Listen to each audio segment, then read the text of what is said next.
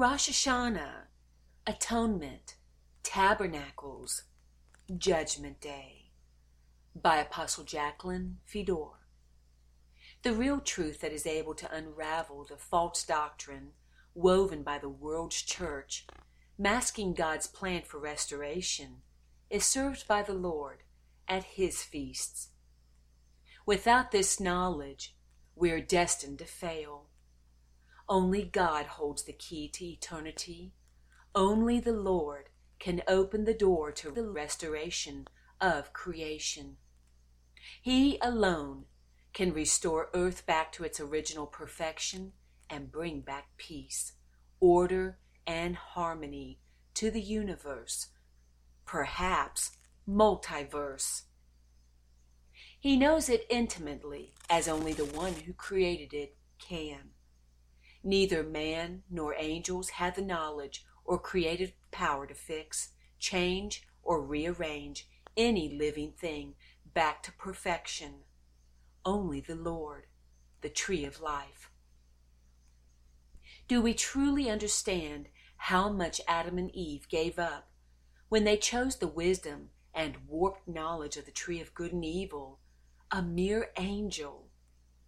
They chose to not listen to the Creator of all things, and instead gave heed to the wisdom of a created being. That foolish decision gave birth to this degenerate and failing world, its unstable systems, and the wicked society we live in today. Seeking the knowledge of God must therefore become our first and foremost goal in life. We must feast at the Lord's meals if we desire to be heirs of the kingdom, recipients of God's promises, and among the restored. Because of God's great love for His creation, He prepared yearly feasts to enlighten man, bringing about reversal from the damage that resulted from the enemy's influence and defective knowledge. For instance, for our peace, rest, and relaxation, God invited us to the weekly Feast of Sabbath. Ironically, this weekly feast is for the most part experienced by the church on the wrong day. So this season or time set aside by God for our rest and restoration is messed up by man and useless, not at all what He intended it to be. By the way, Sabbath itself is symbolic of a much greater rest. This rest was entered into by God Himself after He created all things. It too is there waiting for man to enter, but has been approached by very few, as man is required to give up their own works, plans, and agendas, and walk in His will to qualify. Here again, most of the world's churches do not have a clue what the rest of God really is, nor do they understand further victory for mankind can only be found within that rest, as taught at God's feasts. Speaking of feasts, this is the exciting season of the Feast of Rosh Hashanah, Atonement, and Tabernacles. There is so much to learn and experience at these wonderful feasts. To begin with, did you know, as passed down through the ages, that 7,000 plus years ago, about this time of year Adam and Eve were originally created? The name Rosh Hashanah actually means head of days, and indeed, it was the first day for mankind. Even though Adam and Eve were originally created spirits that had souls like their Father, mirroring His image, planet Earth was to be their home, their inheritance, so they would need bodies to enable them to live and function here. Like an astronaut needs a spacesuit to enable them to exist in space, man needs an Earth suit to function here on Earth. Made from the Earth, their bodies were created to be sustained by Earth itself for eternity. Instructions for maintaining the land were therefore taught, and if followed, would have forever supplied the resources mankind needed to exist in a paradisical abundance. The degradation of Earth and global warming the world scientists are talking about today would not be a problem had we obeyed God's law for preserving the land.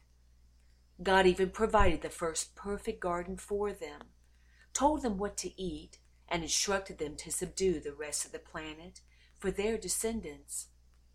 Rules were set to rest the land, etc.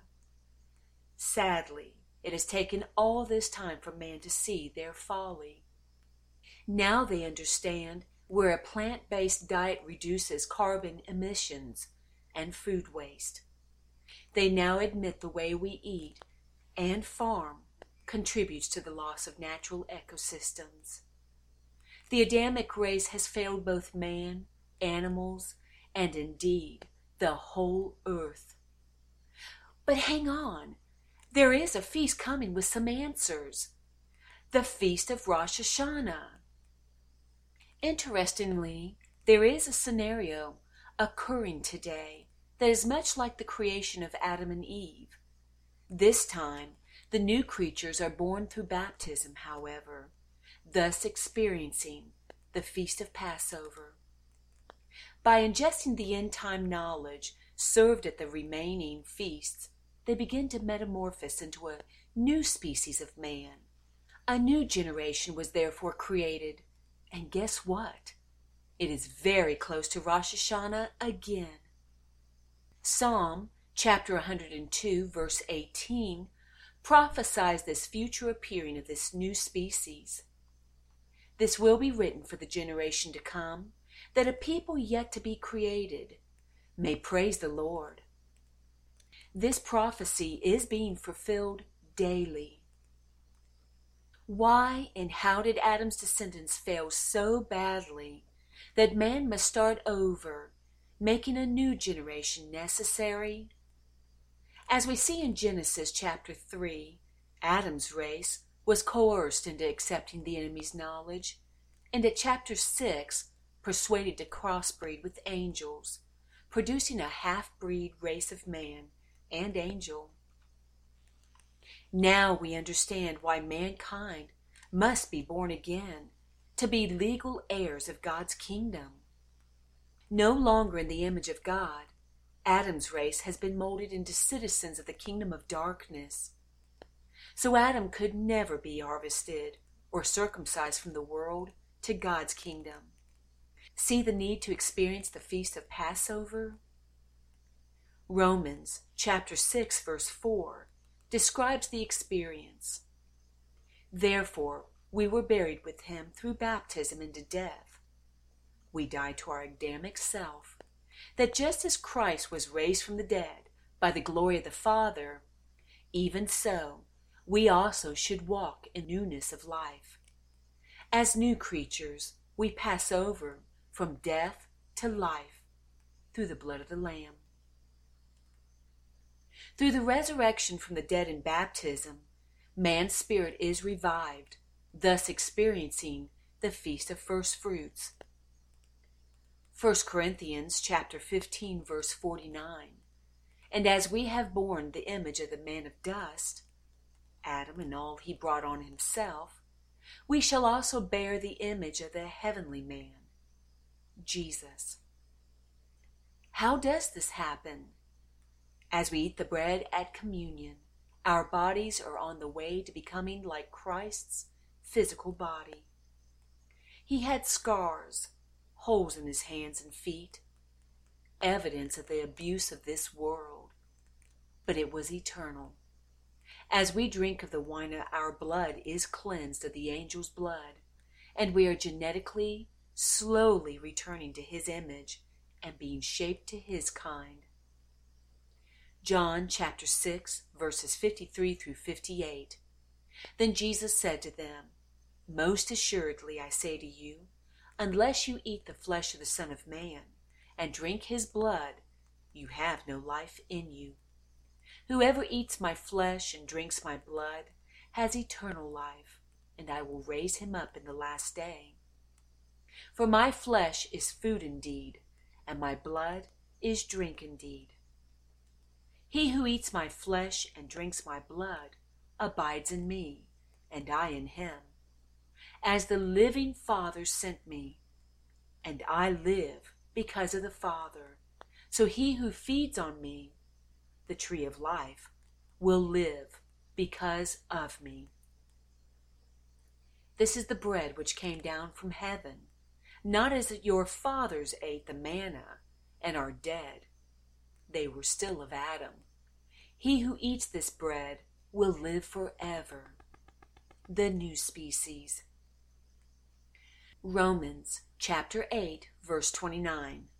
For whom he foreknew, he also predestined to be conformed to the image of his Son, that he might be the firstborn among many brethren. Now comes another exciting phase of the new creature's growth. After the feast of Passover, unleavened bread and first fruits, the feast of Pentecost is offered. At this feast, man's newly awakened spirit is gifted with the original abilities Father intended in the beginning for mankind. It is also reseeded with the fruit of the Holy Spirit to give it back the nature of God as well. Even a pure language is restored for man's newly awakened spirit to speak to the Lord, as the Feast of Pentecost is experienced. Zephaniah chapter 3 verse 9 prophesied this. For then I will restore to the peoples a pure language, that they all may call on the name of the Lord, to serve him with one accord. Acts chapter 2 verse 4 is the fulfillment of the Feast of Pentecost. And they were all filled with the Holy Spirit, and began to speak with other tongues, as the Spirit gave them utterance. Please do not be one of those that say speaking in tongues is demonic, as this is blasphemy of the Holy Spirit. So onward we go to the next feast, the feast of Rosh Hashanah. Understanding 1,000 years is but a day to God. We are now into the beginning of the 8th day, since creation, and once again the earth harvests a new species of man, circumcised from the world and appearing at Rosh Hashanah. How exciting! Incidentally, this harvest of the new species reveals another name for this feast. It is also known as the Feast of Ingathering. Rosh Hashanah is also called the Feast of Trumpets or Day of Sounding. It is at this feast the shofars or ram's horns blow long and loud, symbolic of the voice of God. He is revealing end-time knowledge and sounding a prophetic warning to the nations, their culture and church, exposing the lawlessness and hypocrisy as the ram's horn blows loud and clear. Also, as each child of God receives their call, meaning who God has called them to be in the body of Christ through the prophetic word, they are personally experiencing the Feast of Trumpets. There is so much information to be gleaned from this feast. Remember, Rosh Hashanah is also called the Day of Judgment, because these trumpets or shofars blow. Mankind hopefully begins on a much larger scale to understand the need for repentance, both as humanity and as individuals. They begin to search their hearts and minds for all the ways they themselves have contributed to the chaotic disorder the world is in today. To accommodate this need to repent, there is what is called the 10 days of awe, that starts the 2nd day of Rosh Hashanah. 10 being the number of completion, it is the perfect time to repent for the whole of mankind and all of creation. The adverse effect man has had on creation and this planet is huge. For instance, mankind calling themselves Christians and using the Lord's name to label themselves has had a hand in altering creation to the degree there is little left after its own kind as originally created. They have actually aided Satan in his plan to be as God. You see, he cannot legally claim anything he hasn't sufficiently changed and fashioned to his specifications. Mankind has even allowed Satan to modify them by the crossing of angels, resulting in a race that genetically carries the genes of two different species. Science has noted when you cross species, they have the traits and characteristics of both species. After man was altered, he became like his mentor and aided in the modification of plants, fruits, vegetables, animals, everything they could get their hands on to modify. Genesis chapter 1, verses 11 and 12 shows us just how lawless this has all been, and certainly not of God. Then God said, "Let the earth bring forth grass, the herb that yields seed, and the fruit tree that yields fruit, according to its kind, whose seed is in itself, on the earth." And it was so. And the earth brought forth grass, the herb that yields seed, according to its kind, and the tree that yields fruit, whose seed is in itself, according to its kind. And God saw that it was good. But man crossed, grafted, modified God's creation. Genesis chapter 1, verse 21. So God created great sea creatures and every living thing that moves, with which the waters abounded, according to their kind, and every winged bird, according to its kind. And God saw that it was good. Genesis chapter 1, verses 25 through 27. And God made the beasts of the earth according to its kind, cattle according to its kind, and everything that creeps on the earth according to its kind. And God saw that it was good. Then God said, "Let us make man in our image, according to our likeness. Let them have dominion over the fish of the sea, over the birds of the air, and over the cattle, over all the earth, and over every creeping thing that creeps on the earth." So God created man in his own image, not the same kind of any of the above. In the image of God, he created him, male and female. He created them. We were little gods, his children, until we were crossed with another species. Psalm chapter 82, verses 6 and 7 reveals this truth. I said, "You are gods, and all of you are children of the Most High. But you shall die like men." Adam's flesh and blood altered by another species, and fall like one of the princes, just like the enemy planned. So man, and most of all he was given dominion over, are genetically changed now, and no longer gods. How sad. Gives us much to repent for. And should man not beg God's forgiveness for claiming to be his church, yet participating in trafficking human beings for sex and condoning acts God calls abominable, repulsive as well? 1 Corinthians chapter 5, verse 11 says plainly, "But now I have written to you not to keep company with anyone named a brother, who is sexually immoral, or covetous, or an idolater, or a reviler, or a drunkard, or an extortioner, not even to eat with such a person."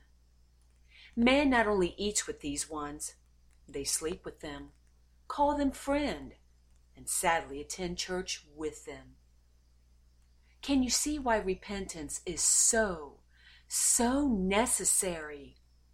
Not only is it necessary for our salvation, but absolutely required by God before reversal and Jubilee's restoration can possibly take place. The murder, extortion, sodomy, lies, false doctrines, covered over by the church and accepted as a part of today's society, must be revealed and repented of. Scripture says, "Raise up a child in the way it should go." Well, the world's governments, religions, educational systems, and society have done a wonderful job of raising them up for the enemy. Pure lawlessness is actually romanticized. The outlaw is the hero in many books, movies, and video games, resulting in a lack of morals and deadened emotions. This has all culminated in mass murders, rapes, blatant occult activity, lawlessness in all arenas of life. I pray those that are born again and a part of the new species see the need to repent for themselves and to stand in the gap and pray for all mankind. 1 Corinthians chapter 11, verse 31 explains, "For if we would judge ourselves, we would not be judged." Are we not thankful for the 10 days of awe and eternally grateful that at the next feast, the day of judgment, we will have repented and because of the Lamb of God, forgiven? For those that repent, it is the Feast of Atonement. Let me explain. You see, if sin is committed, breaking God's law, and Judgment Day comes upon us, the offender would be found guilty. Acts chapter 17, verses 30 through 31 says, "Truly, these times of ignorance God overlooked, but now commands all men everywhere to repent, because he's appointed a day on which he will judge the world in righteousness by the man, Christ, whom he has ordained, day of judgment. He has given assurance of this to all by raising him from the dead." Meaning, he prevailed over death, hell, and the grave, so that those that change and repent would not be destroyed in God's wrath with those found guilty. Think about it. Without repentance and the Lord's mercy and forgiveness, how could any man survive the destruction of this world? He couldn't. But Jesus paid for man's sin with his own blood sacrifice. The Creator of all things paid for the lives of his creation with his own life. Is this not the epitome of love? 1 Timothy chapter 2, verses 5 and 6. "For there is one God and one mediator between God and men, the man, Christ Jesus, who gave himself a ransom for all. He died in our place, paid the price of sin for us, to be testified in due time. When the enemy comes to accuse us, we testify this truth. We therefore overcome by the blood of the Lamb and the word of our testimony." In other words, God paid the debt owed to him for man, breaking the law with his own blood. He therefore becomes the equivalent of Noah's ark to carry his repented new species through his wrath, keeping them safe from the impending destruction soon to be loosed on earth. Revelation chapter 6, verse 6. "And I heard a voice in the midst of the 4 living creatures saying, A quart of wheat for a denarius, and 3 quarts of barley for a denarius. There will be hardship and famine. And do not harm the oil, the anointed, and the wine, God's blood covenant people."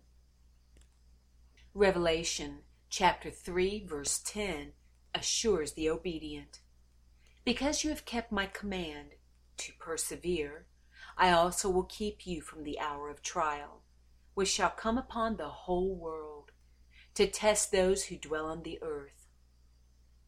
So redemption, restoration, and freedom, a full jubilee, were all provided for on the cross. In Titus chapter 2 verse 14 is one of my favorite scriptures. Who gave himself for us, that he might redeem us from every lawless deed, and purify for himself his own special people, the new species, zealous for good works, God's works, not ours, as found in his rest. More good news. As these children of God begin to appear, all creation will be set free. Romans chapter 8 verse 14 and verse 21. For as many as are led by the Spirit of God, these are sons of God.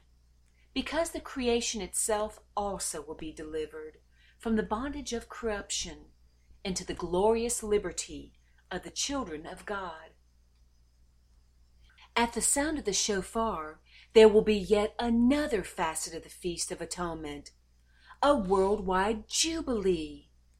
Leviticus chapter 25 verses 9 and 10 explains jubilee and prophesies the final worldwide event. Then you shall cause the trumpet of the jubilee to sound on the 10th day of the 7th month, on the day of atonement. You shall make the trumpet to sound throughout all your land. Preach, teach, warn. And you shall consecrate the 50th year and proclaim liberty throughout all the land to all its inhabitants. It shall be a jubilee for you, and each of you shall return to his possession, be given back what the enemy has stolen, and each of you shall return to his family, be returned to God, our rightful owner. Finally, the promises of God will be fulfilled. No more sickness, pain, or sorrow. No more death. Thank you, Yeshua. Oh, how we love you. 1 Corinthians chapter 15, verses 51 through 54 explains, Behold, I tell you a mystery. We shall not all sleep or die, but we shall all be changed.